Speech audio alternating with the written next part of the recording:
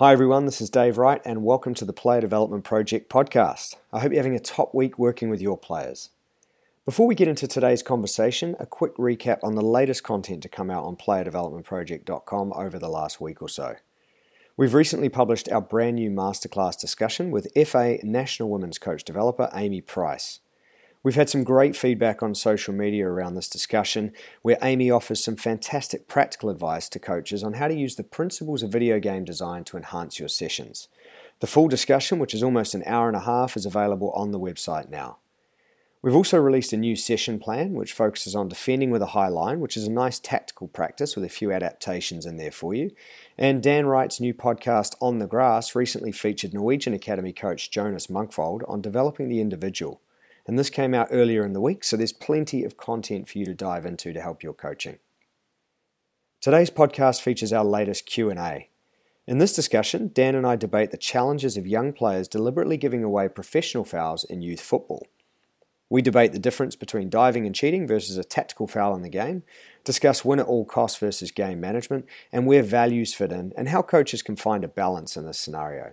This is a really challenging topic, so hopefully this one stimulates some discussion, and if you have your views, feel free to share them via the social channels or via the PDP Slack community, where members are sharing ideas and questions almost every day, which is fantastic.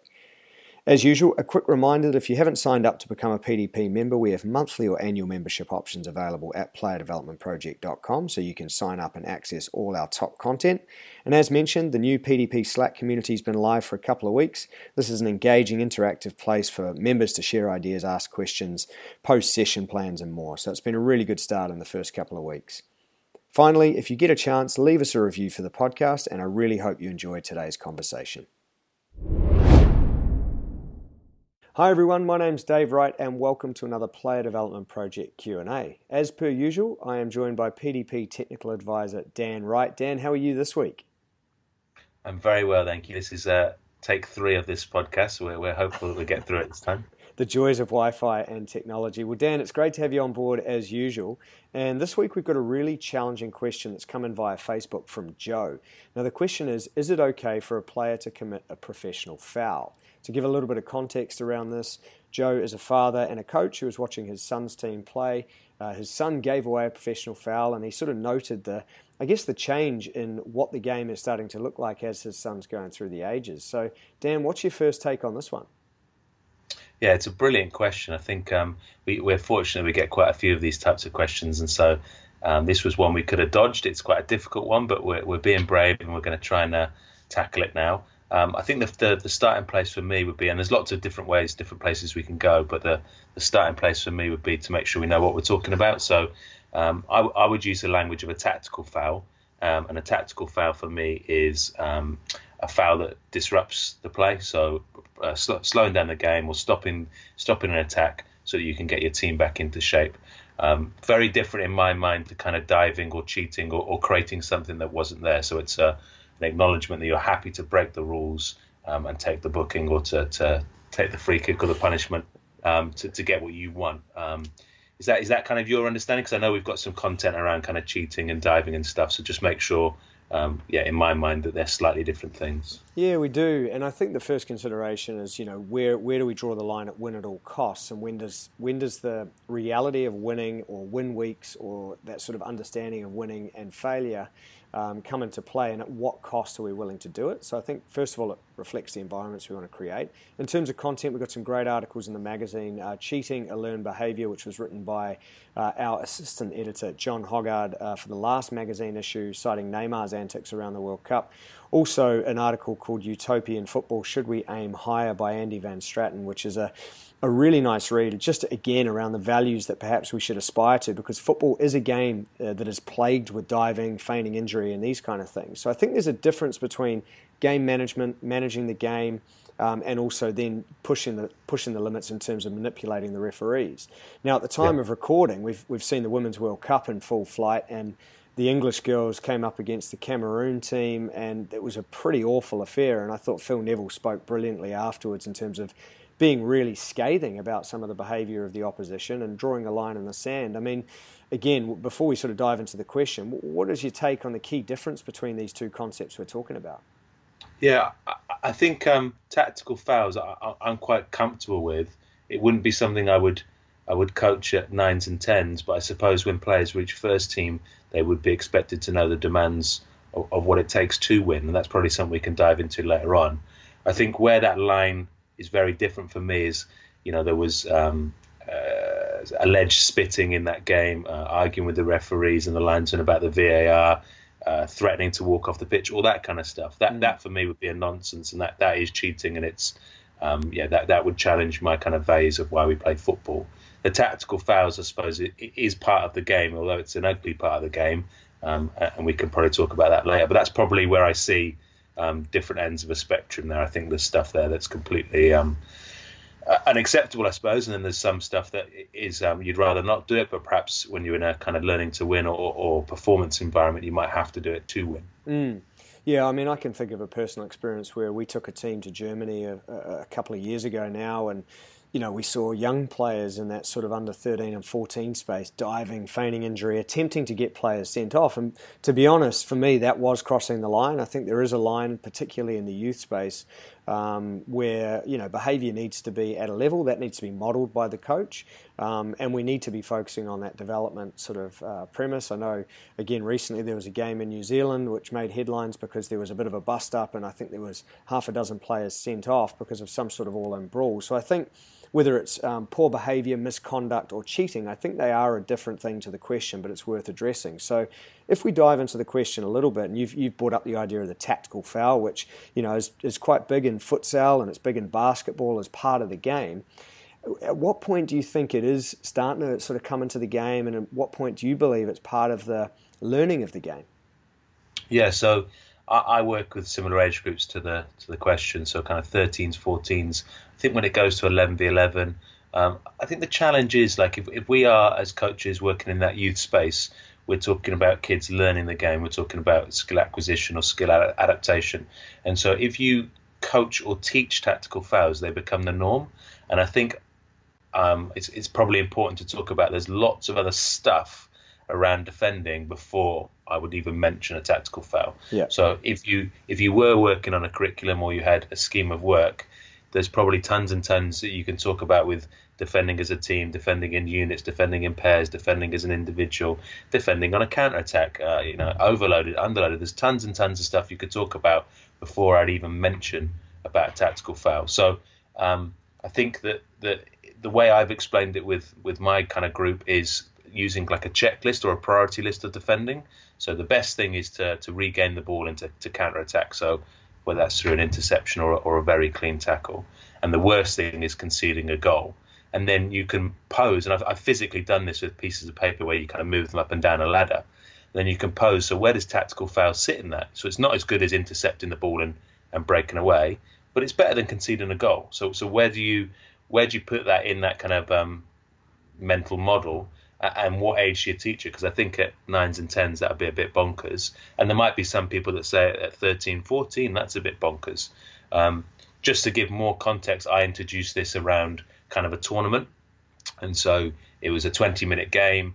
So I think state of the game is quite interesting as well. So like, what would you do with 5 minutes to go versus what would you do in the first 5 minutes?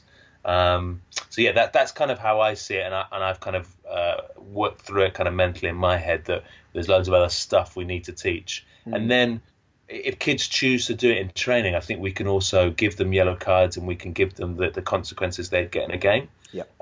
Because there will be kids that adapt to fouling people because that gets you success and it stops the game. But then if they get a yellow card in training or they get sent off in training, you can say this is what's going to happen on Sunday if you choose to defend like that. So can we talk about body shape and foot position and getting cover and balance and all those other stuff and prioritize that stuff ahead of tactical fouls? Yeah, I think from my perspective, I'm working with under 20s at the moment, and I agree with you 100% about prioritising in terms of learning how to defend. So I guess more often than not, a tactical foul is going to be out of possession. I think if we agree on that, then you can sort of build from there. We've had a few scenarios where players will be training and the intensity will be at such a level where they're almost ripping the shirt off each other's back and it's getting very physical. Now, some nights we may let that slide because we want the intensity to be high, we want the desire to be on show, we want them competing. But then there'll be other nights we might introduce a whistle and say, look, if you don't defend properly, then we're going to blow the free kick and it's going to go the other way. Because in reality, they're not going to get away with behaving that way in a game on the weekend when the referee could be on a spectrum of whatever they believe to be the laws of the game. So I think it's really important to look at what do you value in terms of defending and coaching players to defend properly, whether that's hands up, hips across, whether that's the 1v1 duel in front, the 1v1 duel from the behind, how to intercept and read the play, different sort of things. I think they have to be prioritised. And I think your scenario around a win week is a really good example where in a tournament, for example, you can shift the paradigm. If your season is 90% about development, it could be that at the end there might be 2 or 3 tournaments at the end of the year that teams get to play in, and you can change the experience because kids do need to be exposed to that adversity. So I think the context and the scenario is really important. I think there's a line here where, let's say it's the last man defending and a player's going in on goal in the 91st minute. Do you want your player to go down and give the red card and concede the penalty? I would say at youth level, no. I'm going to draw a line in the sand there and say, look, I would rather that my player showed unbelievable desire but failed and conceded the goal in a youth football game than took the man down, got the red card and all the sort of consequences that go with it and the spice that can create on the sideline, because personally I don't think the results at that level, at that age group, are so important. So that's my own personal view. So I think the context is important. Yeah.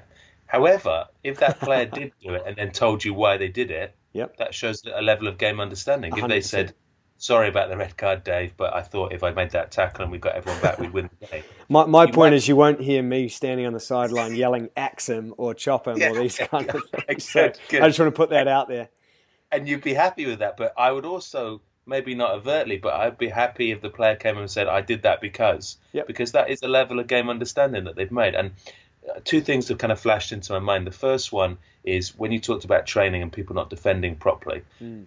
All of us will do kind of smaller, tight areas and 2v2 finishing and stuff. And if the defender fouls, it's a great moment to give a penalty.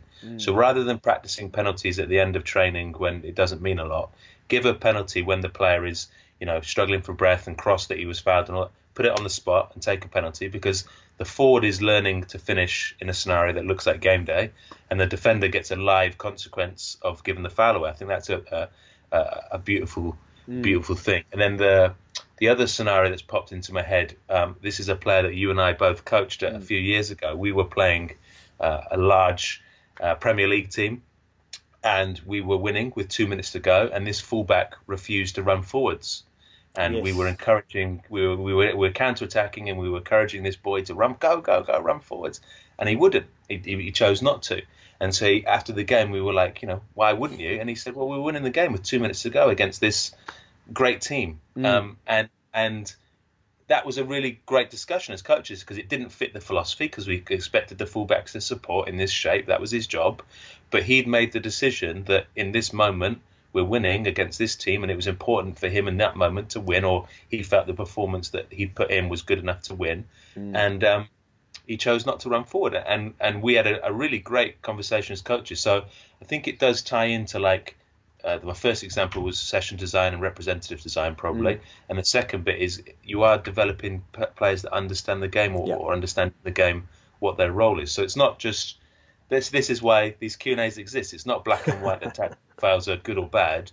You just need to know what are you looking at. So if that kid went off the pitch and said I did that because of X, Y, Z, I might go, be better if you defended properly. But part of my brain might be saying, yeah, good job. Like that means that you've learned and you understand your role in the game.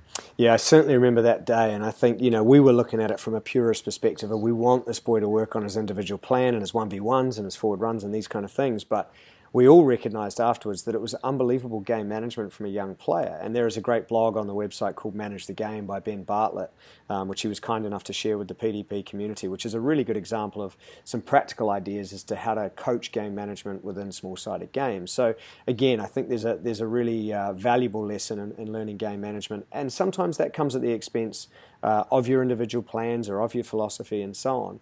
I think just to throw a spanner in the works here, Dan, I think we've also got to look at where our values sit individually, as coaches, as leaders in sport, as people who are influencing programs. You've got a lot of adults around. Sometimes you'll have parents in the crowd who might be screaming or shouting, or they're appealing at the referee.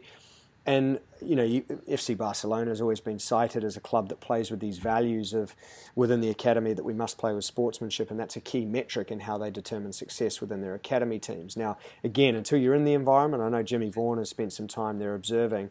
It's hard to know whether that's being walked, but the evidence suggests that it is in terms of, walking the walk. And again, there's an article called FC Barcelona Walking the Talk on the website, which Jimmy wrote around some of the values. But where does this kind of question of these challenges as they emerge in front of us as coaches, where does that sit with your own values, and how important are our values in the way we deliver and shape environments? I think that's the beauty of this whole Q&A and this whole player development project platform, is that you and I get to get more clarity and refine kind of our thoughts on what we would do in every context, because we're fortunate that people send us these questions so we can think, yeah, when would we do that? And when is right and when is wrong? I think the thing that I'm taking away from this is it would definitely be wrong to teach tactical fouls as a means of defending if you haven't talked about everything else in the kind of playbook or textbook of defending, if that exists.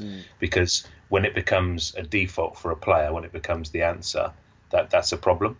And then the Barcelona example is brilliant because at first team level, I think most people would agree they don't always set the best example. Like they do make tactical fouls. They probably do simulate at times. There's been some really famous examples. I think under Guardiola, Messi was guilty of committing the most fouls, stopping counterattacks, and that's something Man City have been labelled with. But that also probably ties into what we talk about a lot.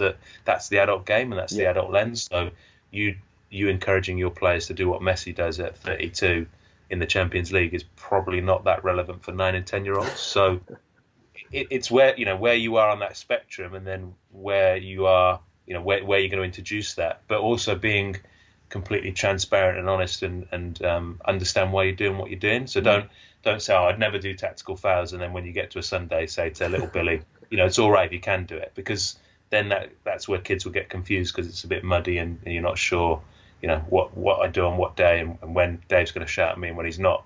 So modeling what you believe in, and then like you said, kind of walking that walk is it's difficult, and that's why I quite enjoy these Q&As, because I can often go away and reflect and think, is 13 too young? Like, would it be? Does it need to be taught? Can it wait till 18 or 19 or 20? Like, it's interesting. And the other thing that I've noticed is perhaps you get influenced by what other teams do. So this might be similar with the example that that boy might have learned to make a tactical foul because that happened to him 2 weeks ago, and so if that's okay and the referee didn't book him, of course I'm going to do it every week.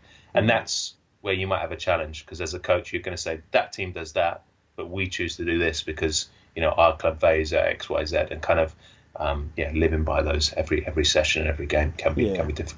Yeah, I think the big takeaway here is that I think it's important for adults as role models to draw a line in the sand around behaviours, acceptable behaviours, whether that's interacting with opposition, interacting with each other, the behaviour at training, the behaviour on game day. All of these things need to be, I guess, clear. And I've always sort of advocated, and we've spoken a lot about giving players ownership of that to empower them to then hold each other accountable, which I think is critical.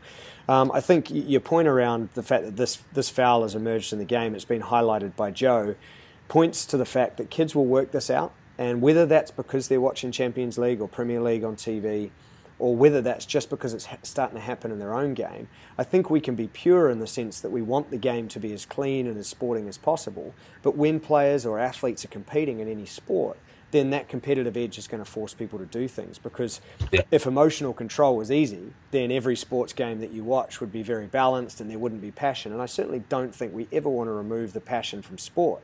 I sort of watch sport as a fan. We sort of obviously coach it and we're involved with it, but it's nice sometimes to step back and watch as a fan, and you can be frustrated by some of the emotions you see. You can be thrilled with how your team's performing, and I think sometimes there are things you see, and again, citing the example of the England-Cameroon game in the Women's World Cup, where the line is crossed and it becomes unacceptable. But obviously things do emerge as players learn the game, and gamesmanship, I can think of examples in cricket, where people slow the over rate down towards the end of the game because they're really trying to get their field set, and that's been happening at the Cricket World Cup. Or it might be players slowing the play of the ball down in a rugby league match because there's only 2 minutes left and they're feigning injury and these kind of things. So they're pushing the envelope to manage the game to get a result because they've got fans involved. But again, these are performance environments. These are adult environments. So I think it's very important that we differentiate those two. So Dan, any sort of final thoughts to sort of wrap up on that little rant and any additional information for Joe? I think when you said the players are learning from each other and playing games, I think the other thing that young kids learn a lot from is like video games. So playing FIFA. So people will chop people down in FIFA because you get a yellow card, but you stay in the game. So I know the kids I work with will do that if they're playing online and they're playing their mates and they're 1-0 up with 30 seconds to go. They will chop and chop. Is that right? Don't know. That's a question for another day. And I think the other thing that you've touched on, but we might be worth just spending 30 seconds on it, is the different cultures, because part of the and it would be impossible unless we went to Cameroon. But part of the kind of discuss here is it's in the media. It's on all the front of the newspapers. Phil Neville's all over Twitter about that isn't how football should be played, and it's completely wrong. I'd be interested to see what that looks like in Cameroon and whether they are bothered, whether they're embarrassed, whether they would do it again, whether the women thought that they were in the right to argue a VAR decision. Because as you were talking about cricket examples, I was thinking about, do you remember in the World Cup, I think it was in South Africa, where Suarez handled the ball off the line? Yes. And because that all worked out beautifully, I think it was Ghana, and the penalty was saved. He was a hero. Right thing to do. Got him 3 points, got him through to the next round. And I can't imagine an English player or media backing someone, even if that went well.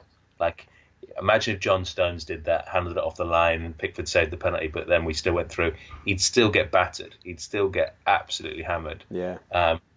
Whereas I got the impression that Suarez was, intelligent. And Jimmy's talked about this before, that kind of deception is a skill. It seems like the South Americans value the fact that I've outsmarted you and outwitted you. Yeah. So there is a cultural understanding here, and it might be either that player's social cultural background or the coaches or the teams you're playing against. So yeah, you touched on that when you said you were playing in Germany and the players are acting differently.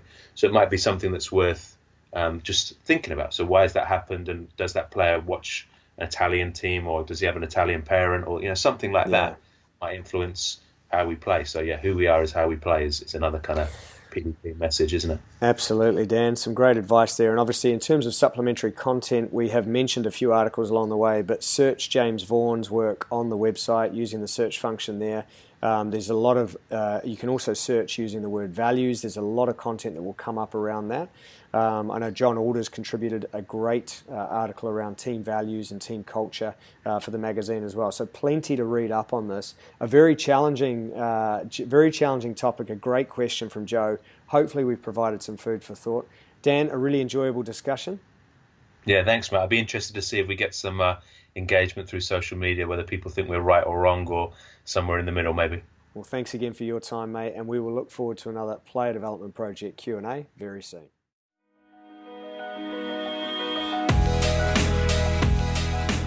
Thanks for joining us on the Player Development Project podcast. You can follow us on Twitter and Instagram at PlayerDP, or find us on Facebook. Don't forget to head over to playerdevelopmentproject.com, where you can sign up to our progressive coaching community and gain access to our wide variety of resources to help you in your coaching.